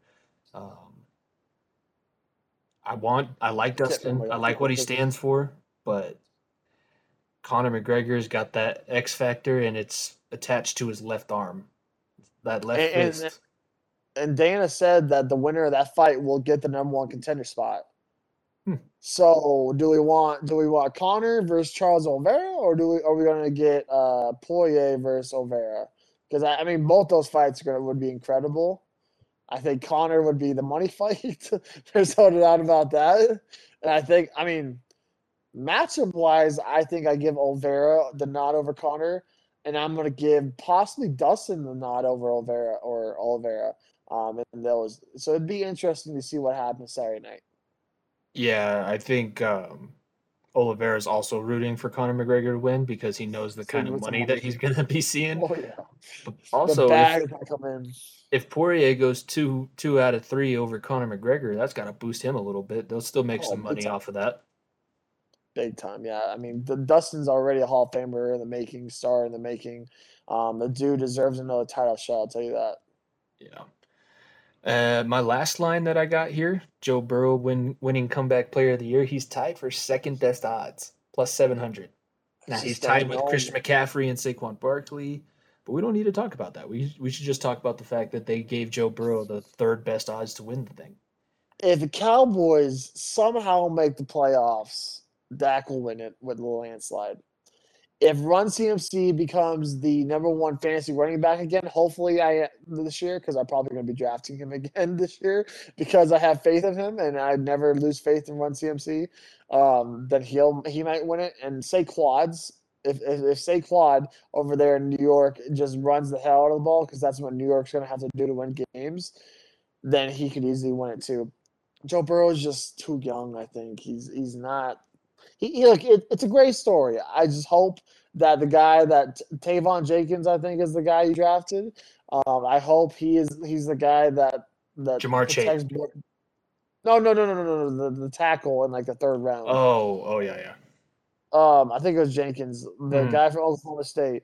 I hope he's the guy that protects Joe Burrow the longest, and that Joe Burrow doesn't get a scratch on him at all, except in week 8? 12 or something. It's in December. Somewhere along those lines, yeah. If you know, you know. Oh, it's a house divided that week. And we need to go together just so that I've never I'll true honesty at this point, I've never seen the Bengals win in person. Every single time that I've gone to a Bengals game you're coming with me. You're definitely coming with me. I hope it happens this time. I just don't know. Either way, Joe Burrow's winning comeback player of the year in my book. What's your last beat of the week that you got? The GOAT at Wimbledon, plus 750. No, not Novak Djokovic. Roger goddamn Federer, baby. My GOAT. Roger has been on a roll thus far at Wimbledon. Yeah, this Djokovic this, Djokovic that. Roger is tearing it up. He is winning in 3 sets. He is coming out with his serve. He is firing on all cylinders. Roger is a different level right now. All right? And those plus 750 odds, I hope you listened to me last week and took those Roger versus Djokovic finals odds, because that was like plus 800 last week. This week, plus 200. It's the odds on favorite right now. And I'm winning money off that, guaranteed. I'm actually probably not guaranteed. I'm not Charles Barkley guaranteeing it, but I'm nearly doing that because I want Roger, my GOAT, to win another Wimbledon title because he's a legend. He's a goddamn legend. It's not clay, but he's doing pretty good on the grass out there. And Nadal is the GOAT on clay. Federer is the GOAT on grass. Learning something new every day, Jimbo. I don't have room in my head for tennis. I'm trying to get into PLL. I'm using all the rest of my extra space for PLL. So I apologize, but I don't really apologize for not knowing tennis. Let's move on to play of the week. What do you got for your play of the week? Well, Tuesday night we saw the rebirth of the Greek freak. Giannis pulled a Kevin Nash, had his leg all tangled up, and just released the blanket and was walking just fine. Well, Giannis did a blocked by James moment. Instead of blocked by Antetokounmpo, just Mike Breen, the legend that is Mike Breen. Shout out Marv Albert. He just retired too with TNT. He was he's been calling games for 55 plus years. Insane. Did it for the Knicks so long ago. And he think about this for a second. Marv Albert has announced Wilt Chamberlain and Luka Doncic. That is 60 years in era difference.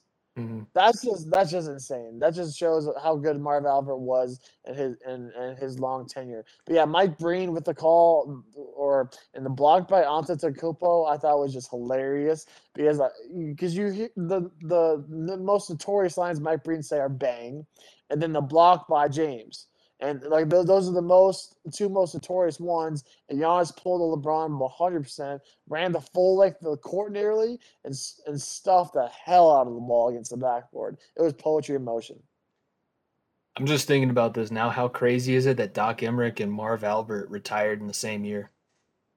Oh man, it makes sense because look, They're Doc old. They're old, and Doc. It's crazy to think like announcer wise, like we are in an era where there's all these new announcers being born and created about that we'll tell our kids about, that we listened to them when we were younger.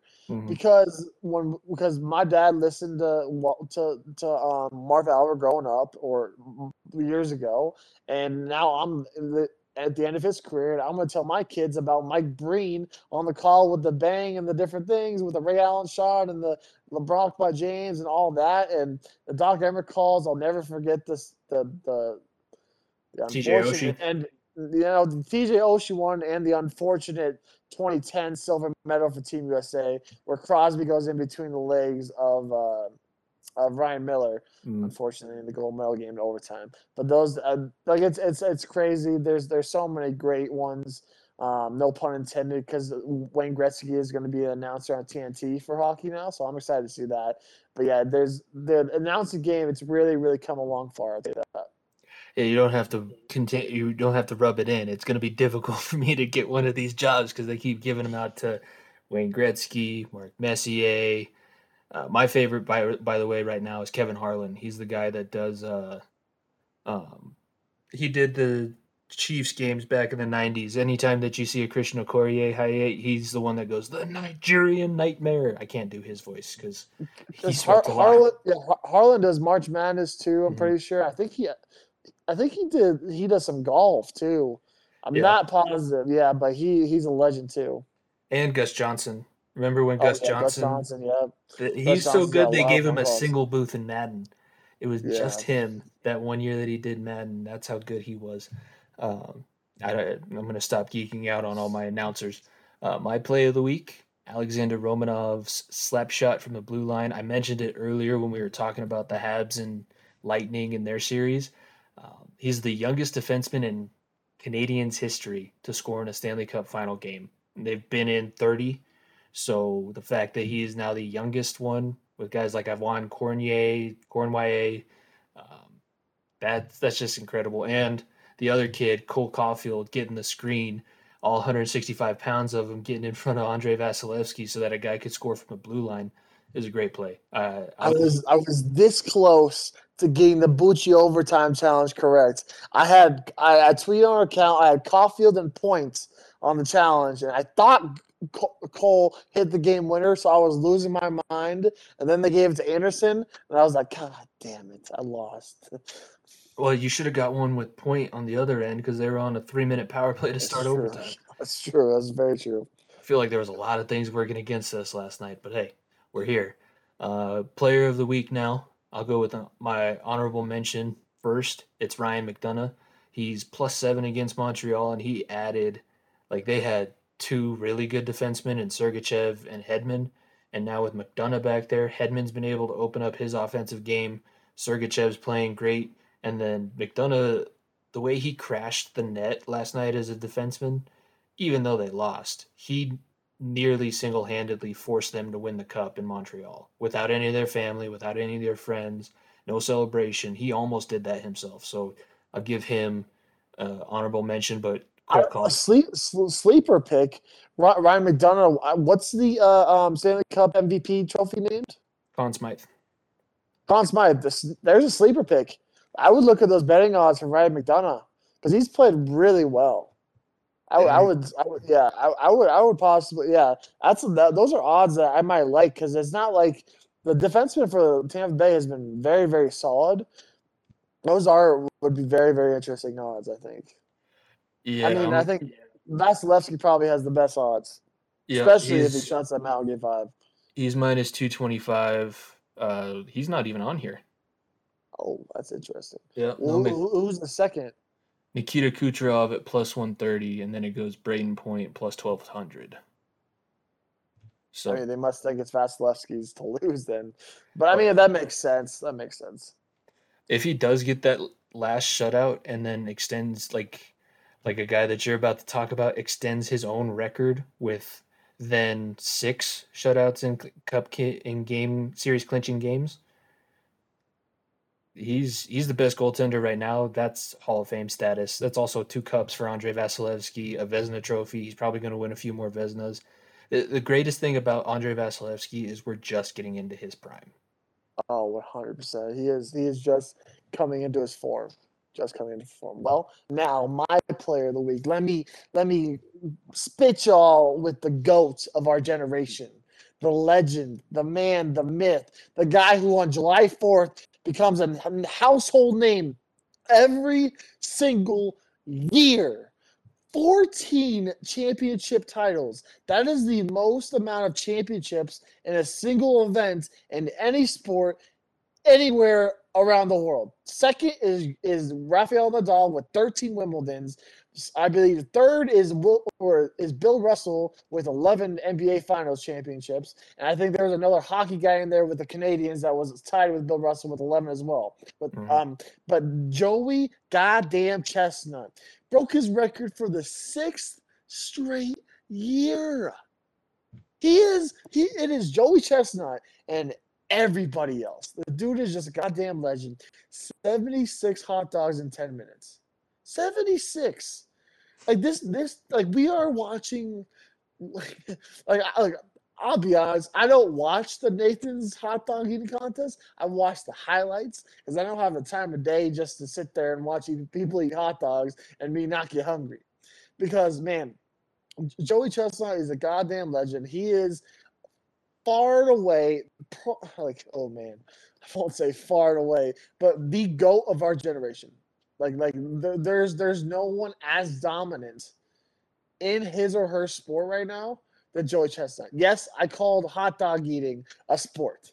You can make anything a sport basically in this world. There's axe throwing, there's cornhole, there's like professional eating is a sport. Like it's a weird one. Don't get me wrong, but it's a professional sport. And Joey Chestnut, man, he is the GOAT of our generation. Yeah, I don't know how you train to be like Joey Chestnut, but the dude can drink a 2-liter bottle of soda and be okay all at once. Yeah, the sports science was just ridiculous too. Watching that sports science back, I was just blown away because the way he jumps up and down to get the food down, the water, oh my God. It's getting me hungry almost just thinking about it, but thinking about the way, I mean, I'm actually maybe not hungry, but more in a scenario of like, man, it's just, he is he is what we call built different. Let's put it that way. He's built different. Yeah, he is. We're striving to be the Joey Chestnut of podcasting with this podcast. So let's start making that a thing. When we want to be the best at something, we want to be the Joey Chestnut of something. He's the best around. Yeah, him and Kobayashi all those years ago fighting, and now it's still him alone at the top. It's just crazy, man. Just crazy. Him and Kobayashi first competed against each other back in 2009. That was 12 years ago. 12 years ago. 14 championship titles later. Oh, my God, man. This dude's a goddamn GOAT. Every July 4th, he comes on our screen. Look, we forget about him, but everybody knows who he is. That's the funny part. We all, like, in like October, like, we're like, oh, Joey Chestnut?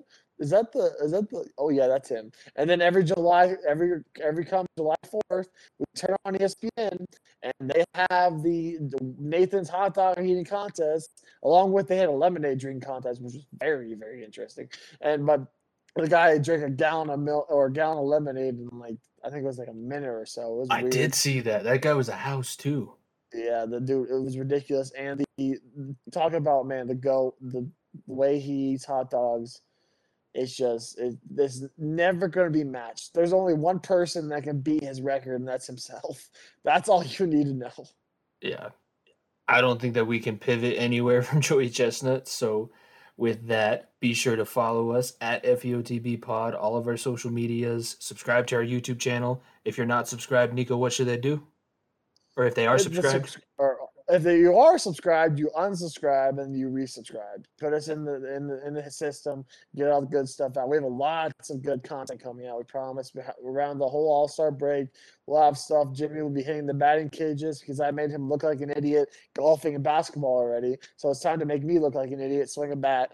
So you may see that video on our Instagram and Twitter, which you can find us at FEOTB Pod over there. Like I said, our YouTube is Far End of the Bench Podcast too. It's episode 48. It's been a long one, man. We've been grinding all night. We had some technical difficulties, but we got through. And it was a fun night. Like I said, we don't sleep until the playoffs are over. It's going to be a nice off season. I'll tell you that, Jimbo.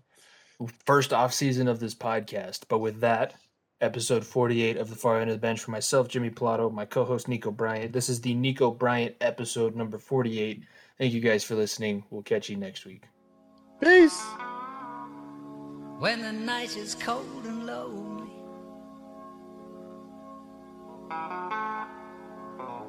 this is a dollar bill beat. Was it the money that made me a savage? Popping them perks and I made it a habit. Towing them pictures and serving them addicts. That was exciting to me. I'm so excited to be. Started with nothing, we had to inspire the beat. Elephants looking at me. I'm getting to it, feel like the man. I got the plan. I call the shooters, they out with the van. Play with the squad, get pop like a sand. Pop like a perk, I'm going ham. I'm going crazy. I'm sticking up for niggas. That music, I look a sand. I'm in the kitchen, compressing the bird. Take out the 9 and that's hell of a